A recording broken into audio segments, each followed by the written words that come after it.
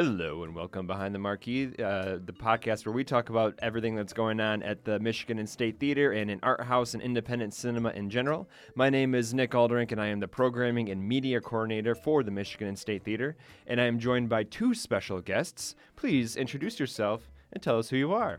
Hi, Nick. I'm Robert Yoon. I'm a visiting professor of journalism at U of M, and before that, I was a journalist for 17 years at CNN out of D.C.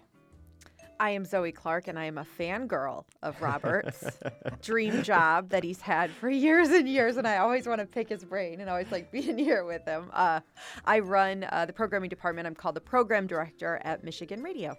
Well, this is a perfect opportunity to talk to Robert then and hear on Mike. Thank you both for being here. Thanks Thank for having you. us.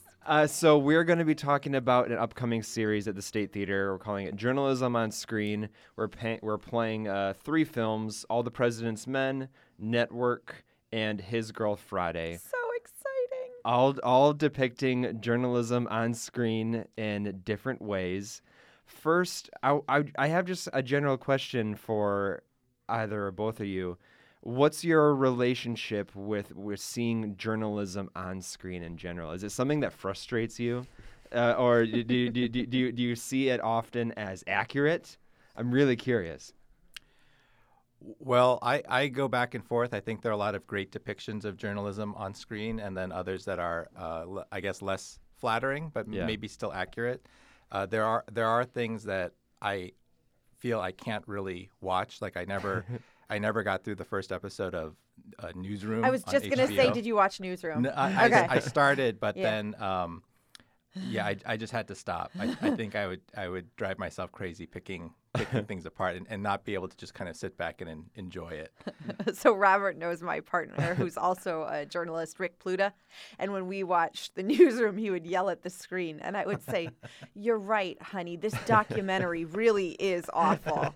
And so, like, finally, after me doing that 3 or 4 times, I think he finally was like, "Okay, we can just watch it like it's not a documentary." Right? Just like I remember watching West Wing as a teenager and the West Wing generation and just thinking, like, oh, that's really how it must be. A lot of fast walking. A lot of walk and talk. Okay. A lot of hallway talks. steps. Yeah. No, I love watching journalism movies for both those reasons, right? I love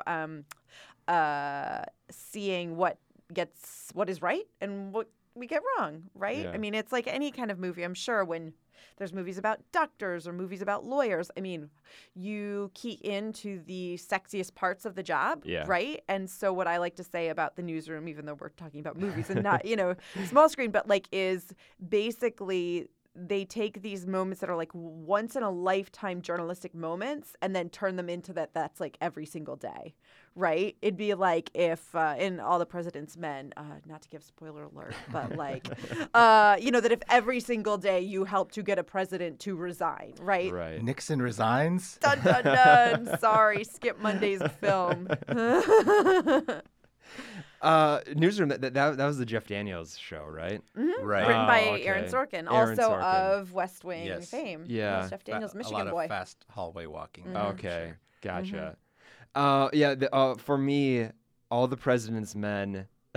when I saw the movie for the first time, middle school and high school, and that actually, I thought that for a long time that journalism was something I wanted to do because of that movie. And then I ended up taking a journalism class at my first year of college. Not from Robert, though. Not from Robert. No, this is a small community college in Muskegon, Michigan. Okay. And my dreams there were kind of not shattered, but it was journalism Ouch. definitely wasn't as sexy as I thought in my head that it was. Oh, okay. No, so you didn't have any late night garage encounters with mysteriously lit men? No. No, there was none of that. I was told often of all the different ways I could get sued. That's any job. Yeah.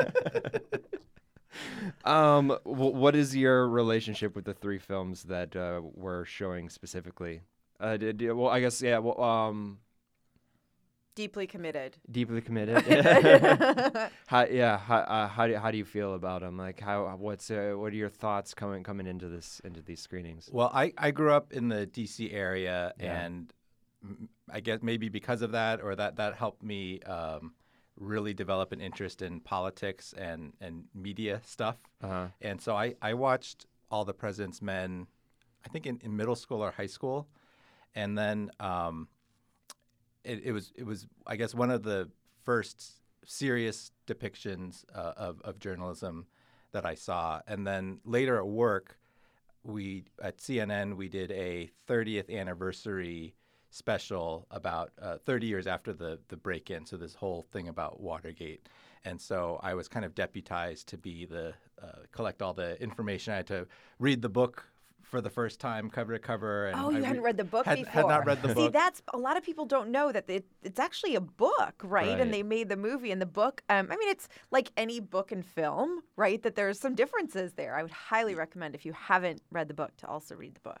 Yeah, and the book, in addition to being an interesting story about this investigation, it's a great lesson in journalism also, because they include all the different drafts of stories, or how they would start at a story, but then some information would change, or the editor would tell them they had to lighten up, ease back on something. So you see these micro changes of how the reporting developed. So I thought that was a very interesting way to learn about journalism, was seeing how these guys walk through the process themselves. Yeah, yeah. I mean, there's a couple movies like that, right? Not to get like all down a rabbit hole, but when I think of like Spotlight or The Post, right? They're. I mean, that really feels the most real, obviously, because they are based on real stories. But so much of it is, some of it is the tedium of trying to put stories together, right? That when you watch films about Watergate or about the horrific Catholic Church scandals, it all happens very quickly. And usually there's a montage of the film that's 45 seconds that's the hard work. So as journalists, that's the part where you're like, no, this is like 2.5 years of their life. And it's, usually it's like, in the movies, it happens in one phone call or one, manila envelope, and rarely does it happen just like that. I mean, there were numerous underground garage meetings, not just one. And it was over years that Mark Felt and Woodward would meet, instead of, this sort of condensed timeline that it feels like when you're watching. Right. Yeah. And there were a lot of, obviously, really interesting events that would occur in their story, but a lot of the action is basically watching Robert Redford sitting at his desk making phone calls, which normally isn't a formula for compelling movie making. Yeah. But it was interesting, but it was also very accurate of how a lot of journalism is done just through a lot of grunt work. There's another scene where Woodward and Bernstein at the Library of Congress going through. I remember the camera pulls out, and then the camera, and you see how big it is. Right. Oh, it's so good. And again, not glamorous. No. Going through little pieces of paper, but it shows a lot of those kinds of details that I think other depictions of journalism kind of tend to focus on the pizzazz. Exactly. Yeah. I'm trying not to. It's with the series in mind. I programmed it with the idea that we're about to enter a very long year that's going to include. What are you talking about? What's going on? a long election cycle, and without making the series about politics, I wanted to just talk about, with the news is just going to be bombarding us heavily for the next year or so, and I just wanted to take a step back and look at journalism as something that affects our culture and our daily life. How have you seen in your years working within journalism, how have you seen it change, I guess, in the time that you've worked with it? How have you seen it change in the way it affects our daily life?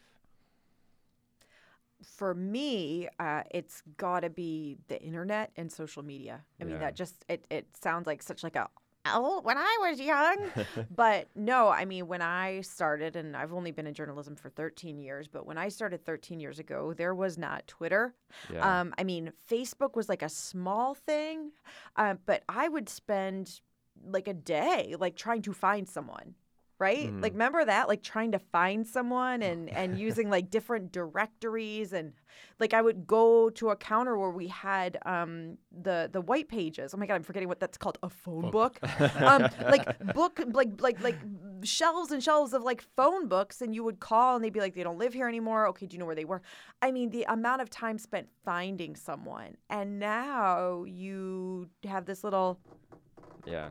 And a couple of seconds later, you have everything, and you know what they look like, and you know their LinkedIn, and you know where they're currently working, and the former this and that. And so the brevity at which you can find people, which talking to people, as you were talking about, you know, finding sources and making those cold calls, banging the phone, as folks at the BBC say, that brevity is just sort of mind-blowing. And what you can find out about people before you even talk to them, too, which is just kind of a mind screw.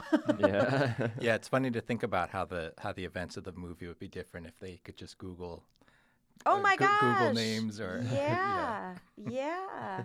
So I think that and then just and this is a total rabbit hole, so we don't have to spend too much time, but just journalists and their relationship with social media is something that I have to spend a lot of time thinking about, right? That I have a huge group of folks that work at Michigan Radio, and there is a balance about opinion journalism today, right? And what is the role of reporters and journalists and editors, and when do you make a decision? I mean, something as recent as, you know, there was a lot of talk for NPR about whether to call the president's remarks racist when he was talking about some congresswomen. Are they racist remarks? Is he racist? And just so much about the language we use today and the relationship that journalists have when we make those decisions to use language or not.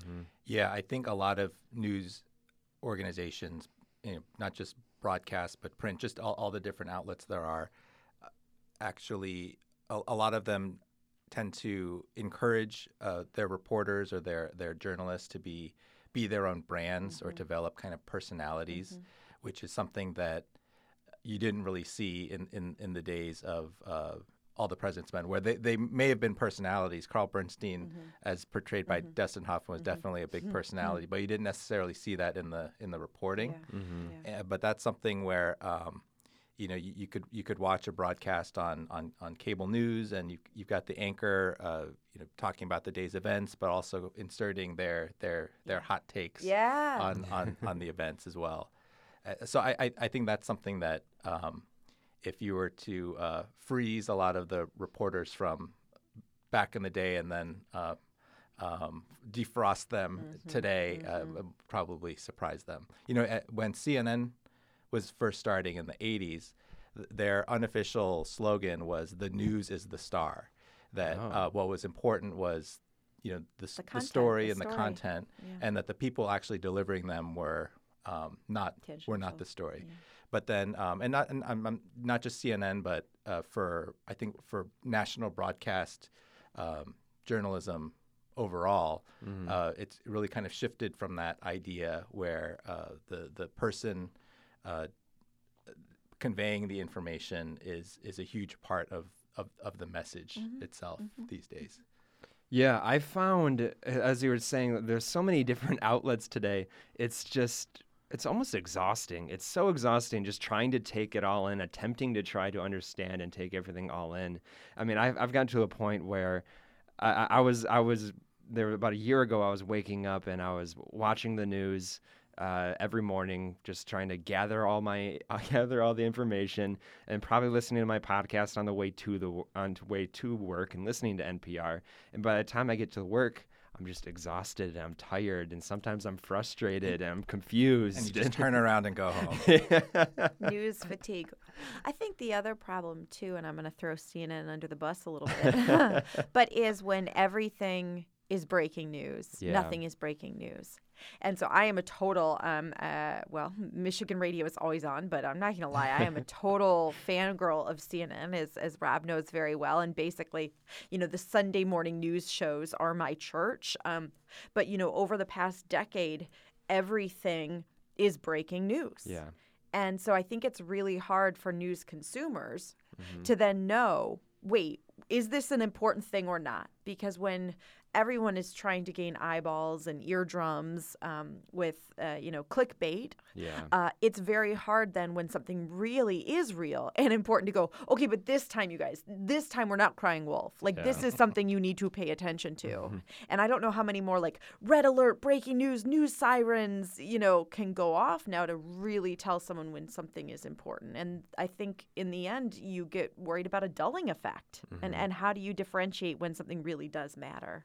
Mm-hmm. Right. That is something that I've heard a lot of over the years, and it has been a discussion, I think, within newsrooms about about not overusing or overhyping something. Yeah. But I still see it a lot, and I still hear that criticism quite a bit. Mm-hmm.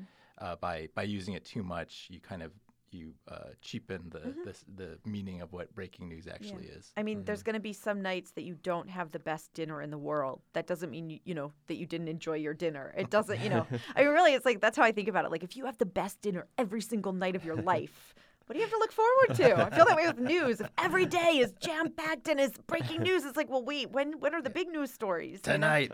Pot roast. Pot roast. Pot roast. So looking at the three films that we're showing, I have in my head what kind of the points that to make. Like, All the President's Men is what you talked about, the impact of journalism on politics and what role do journalists have. Network, it's about this sensationalism of journalism. Mm-hmm. And then His Girl Friday, kind of the wild card in this pick. To me, it's about journalism ethics. And it was one of the films that created the caricature of the journalist. Mm-hmm. Do you think that's accurate? Like, what are the main points that you would make about each of these films? Or what are the takeaways? I guess. Well, I think as we were saying with All the President's Men, it shows you a lot of the more mundane sides of putting a story together. Mm-hmm. And also in terms of the political backdrop that you're talking about, it's hard not to let your mind wander to present day events when you're watching it. Mm-hmm. And I think if you ask a lot of people about the not just the news environment but the political environment in general these days, I think a lot of people's reaction is, oh, it's never been worse. This is the worst it's ever been, and the country's very divided and all that, or the language being used to describe the news media or the disregard of for the First Amendment or things like that. It's never been worse. Mm-hmm. But in All the President's Men, they have archival footage of like Spiro Agnew and the press secretary at the time, using really language that would sound very familiar today. Mm-hmm. And so I think a lot of these sentiments have always been there. To some extent, power has always bristled against the work of journalists. Mm-hmm. It's just that there are these ebbs and flows where you don't. It's not front and center all the time. There's some data I want to go back before Monday night, before we watch All the President's Men, that I was doing last year around this time for something else that said the last time that like journalism, when you do, polling about journalists and trustworthiness and the value that you find in journalists, like the last time it was this low was in the very, very early 1970s. And then after Watergate, it was the highest it's been since. And it was like, down from like 11% before Watergate about trust and accountability from journalists. And then after Watergate, it was like, 76 or 86 or something. Again, I want to look at the numbers. And as a journalist, I hate just throwing data points out, but I think I'm making sure the point. Right. Yeah, sure, something like that. But like that, how quickly that can change after an event like that. And I think you're absolutely right when you look at the environment in which we find ourselves. What does the next few years, no matter what happens, look like for the trust and accountability that people have for journalists and journalism, and the idea that there's still, fact-based news out there. Yeah, when I see polls like that, it's usually journalists, I think the comparable profession of a level of respect is like used car salesman. It's like used cars. Although Congress every now and then gets Congress gets like negative. They're like negative digits. So yeah, I think All the President's Men definitely. I will actually admit I haven't seen Network in a really long time, and I am debating. So, Robert, help me out to decide or not whether to watch it once before we watch it all together in 3 weeks now, is it going to be? Yeah, November 18th. Like, part of me is kind of like, maybe I should just wait and watch it in the theater with everyone because there's probably going to be some first-timers there who've seen it too. Right. Or should I go back and watch? Well, I haven't seen it in a while either. Yeah. It's another movie that I also saw when I was in middle school or high school. Yeah. And kind of then after I saw it, I just like read everything I could about it, but I haven't seen it lately, so I'll do whatever you do. Okay, we'll make a plan. All the President's Men I watch like on a yearly basis. It's so dorky, but so that one I feel, and then His Girl Friday I saw maybe a couple years ago, and that for me actually has a lot less to do. I know I think what you were talking about earlier is this idea about like kind of portraying journalists. I actually and maybe it's because I'm a woman. Maybe it's because I am a woman who is a boss of many male journalists. But for me, it's much more about the dynamics of gender in the film, right? I mean, His Girl Friday, right? Right. So that to me is something that I've always been much more keyed in on, I think, in that film. Well, I over the years I've heard a lot of prominent female journalists talk about His Girl Friday, specifically the Rosalind Russell character. Oh yeah, that's as being an on-screen, an early on-screen inspiration. Oh, I can't tell you how many female journalists I know who see that character right as that, and along with the fact that she's got great clothes. So it goes back to the woman being able to do everything backwards and in heels. But I think that's exactly it, and the dynamics in that relationship. And Network, I think when it was first out, it got good reviews and all that. But people part of what made it so interesting, or that people liked about it, was just how absurd it was. Yeah. Like the level of sensationalism, or it's like, oh, but this is so funny because this could never happen. Right. But right. Yeah. But and now I think that in modern with so many different voices out there and different platforms and ways that people have to get information. Yeah. The news industry across the board, regardless of format, is struggling to figure out how to actually hang on to their supporters and reach out to new ones. And so I often hear comments about like, oh, this is Network has come true. Yeah. Sybil the Soothsayer. Yeah. As far as should you watch it before the screening, I'm kind of leaning the camp that you shouldn't watch it again before, because I think it's been some time for me, maybe 3 or 4 years since I last saw the film. But as you said, it's so wild, and at the time it was so absurd. Okay. And then watching it today, you're shocked at how well it holds up, and it's I think just speaking with you after experiencing just the complete satire and having these weird, fresh thoughts in your head. I'm excited to hear those thoughts. Oh, okay. Then that's easy. I'm checking off my homework. I'm not going to watch the film beforehand then. Fair enough. We'll go, one that I've watched over and over and over again. One from a few years ago and I've seen a few times. And then Network that's probably been 10 or 15 years since I've seen it, because I was in high school. So, yeah. Mm-hmm. Yeah, I'm really excited to have you both for these screenings, and I think our audience is really going to appreciate it as well. So do you have any final thoughts before we start wrapping this up? We usually end it with our movie magic moments, but I don't want to cut you off if you have anything more to say.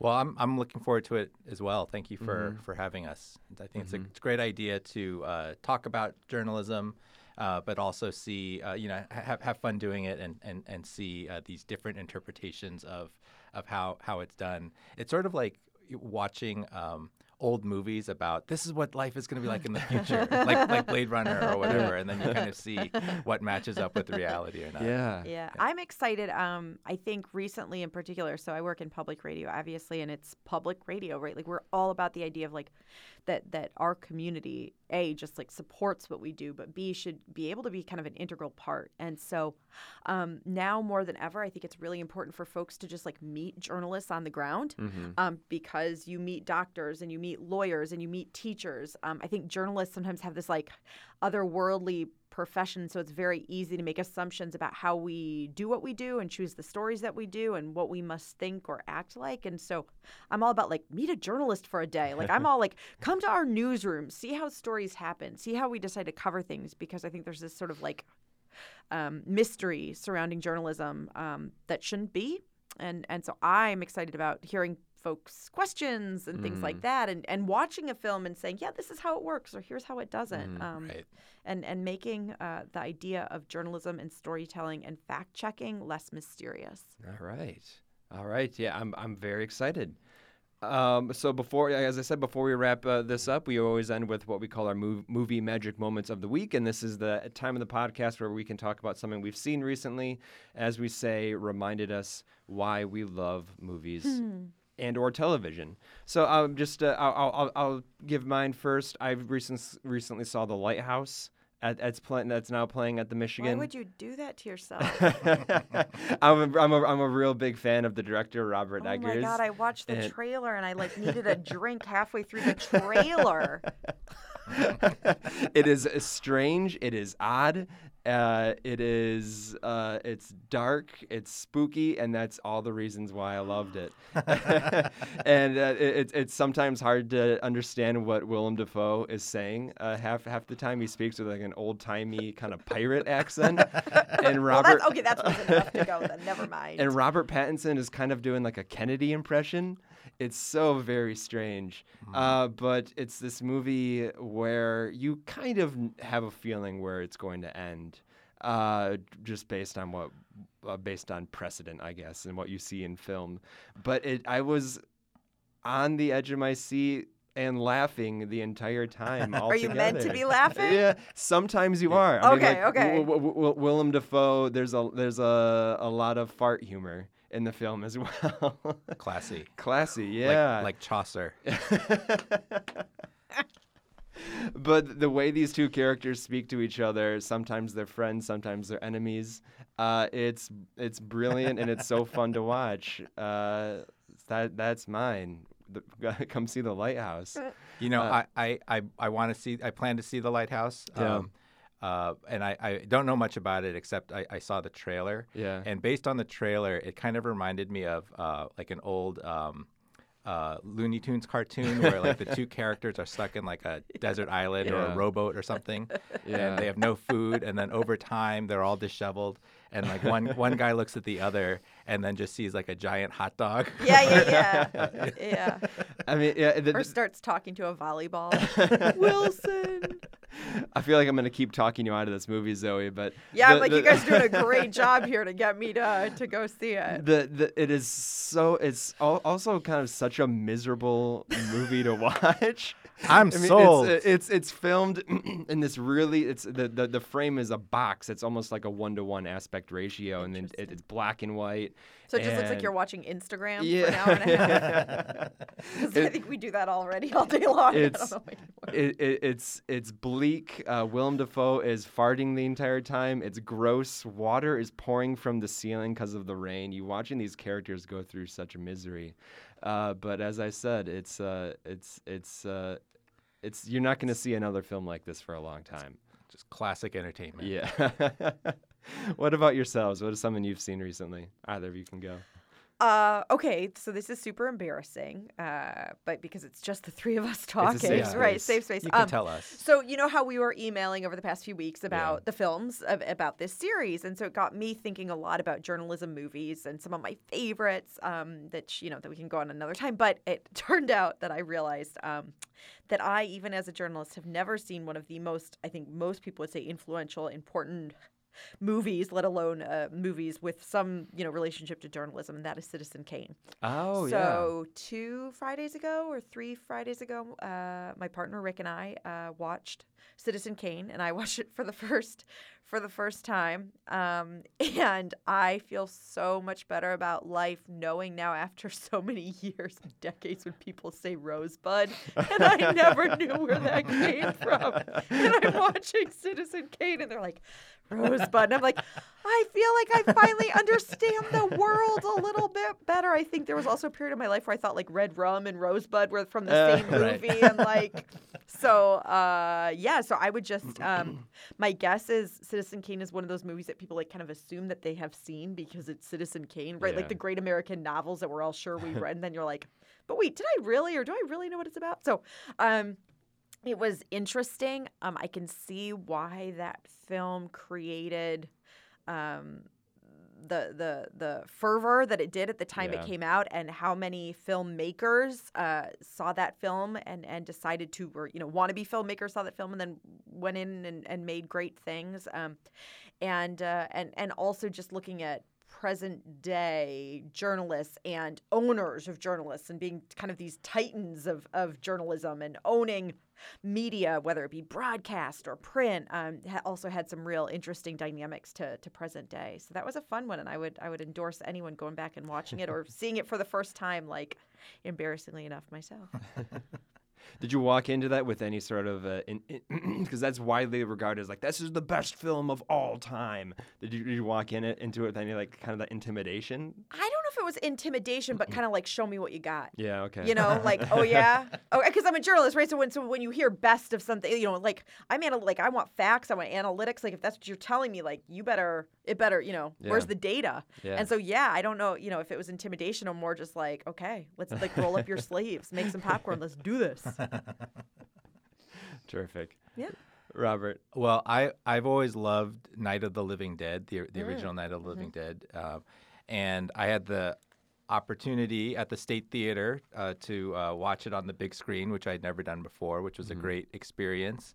And I didn't think about it at the time, but there's also journalism depicted in the movie because there's a TV in the farmhouse and you can see some of the news clips, and it's kind of that 1960s black and white style of news broadcast, and I love just how much the people playing the reporters in the movie just completely committed to their roles. And we have reports that these ghouls are eating the flesh of the living.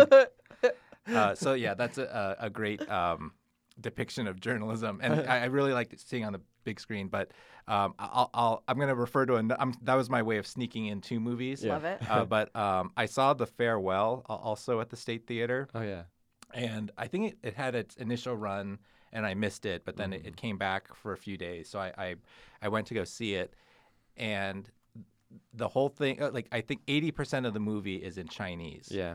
And on the version that I watched, there were no subtitles. I mean, there were subtitles for when they spoke in English. Right. There were Chinese subtitles. Okay. And then the rest of it was, in Chinese with no subtitles. So I was watching it and I thought, wow, this is a really interesting choice by the filmmakers to market and play this movie in the U.S. and have 80% of it be in a foreign language without subtitles. And it's like, oh, okay, that's interesting. It's a bold move. And then at the end, I was thinking, okay, so I guess this was about the universality of family, and I was thinking of all these applying all these themes. And I love the movie. I love the movie. I only there was enough English in it to kind of keep me going, just like a K-pop song. Yeah. There's they plant just enough English to keep you interested, but the rest of it, even though you don't understand, you totally get what's going on. So I was thinking, oh, okay, I see why they did that. Okay, I support that choice. And then later I found out that the distributor just sent the wrong copy. I was waiting for it. That you were going to say it ended up being like a thematic version mistake that they got. That's absolutely correct. Yeah. So now I want to go. Awesome. I do want to go back and experience it the way it was meant to be experienced. That's funny. But I was thinking, man, I'm deep. I'm so deep watching this movie. I understand what they're doing on a whole meta level. Yeah. It's funny that, we played that version for 3 or 4 days, and it wasn't until about the second or third day that it was even brought up to us that we were playing the wrong version. So everyone else thought the same thing, Robert. Like the thought never occurred to me to go out and tell someone, "Is this supposed to be? This supposed to be subtitles?" Did you ask for your money back?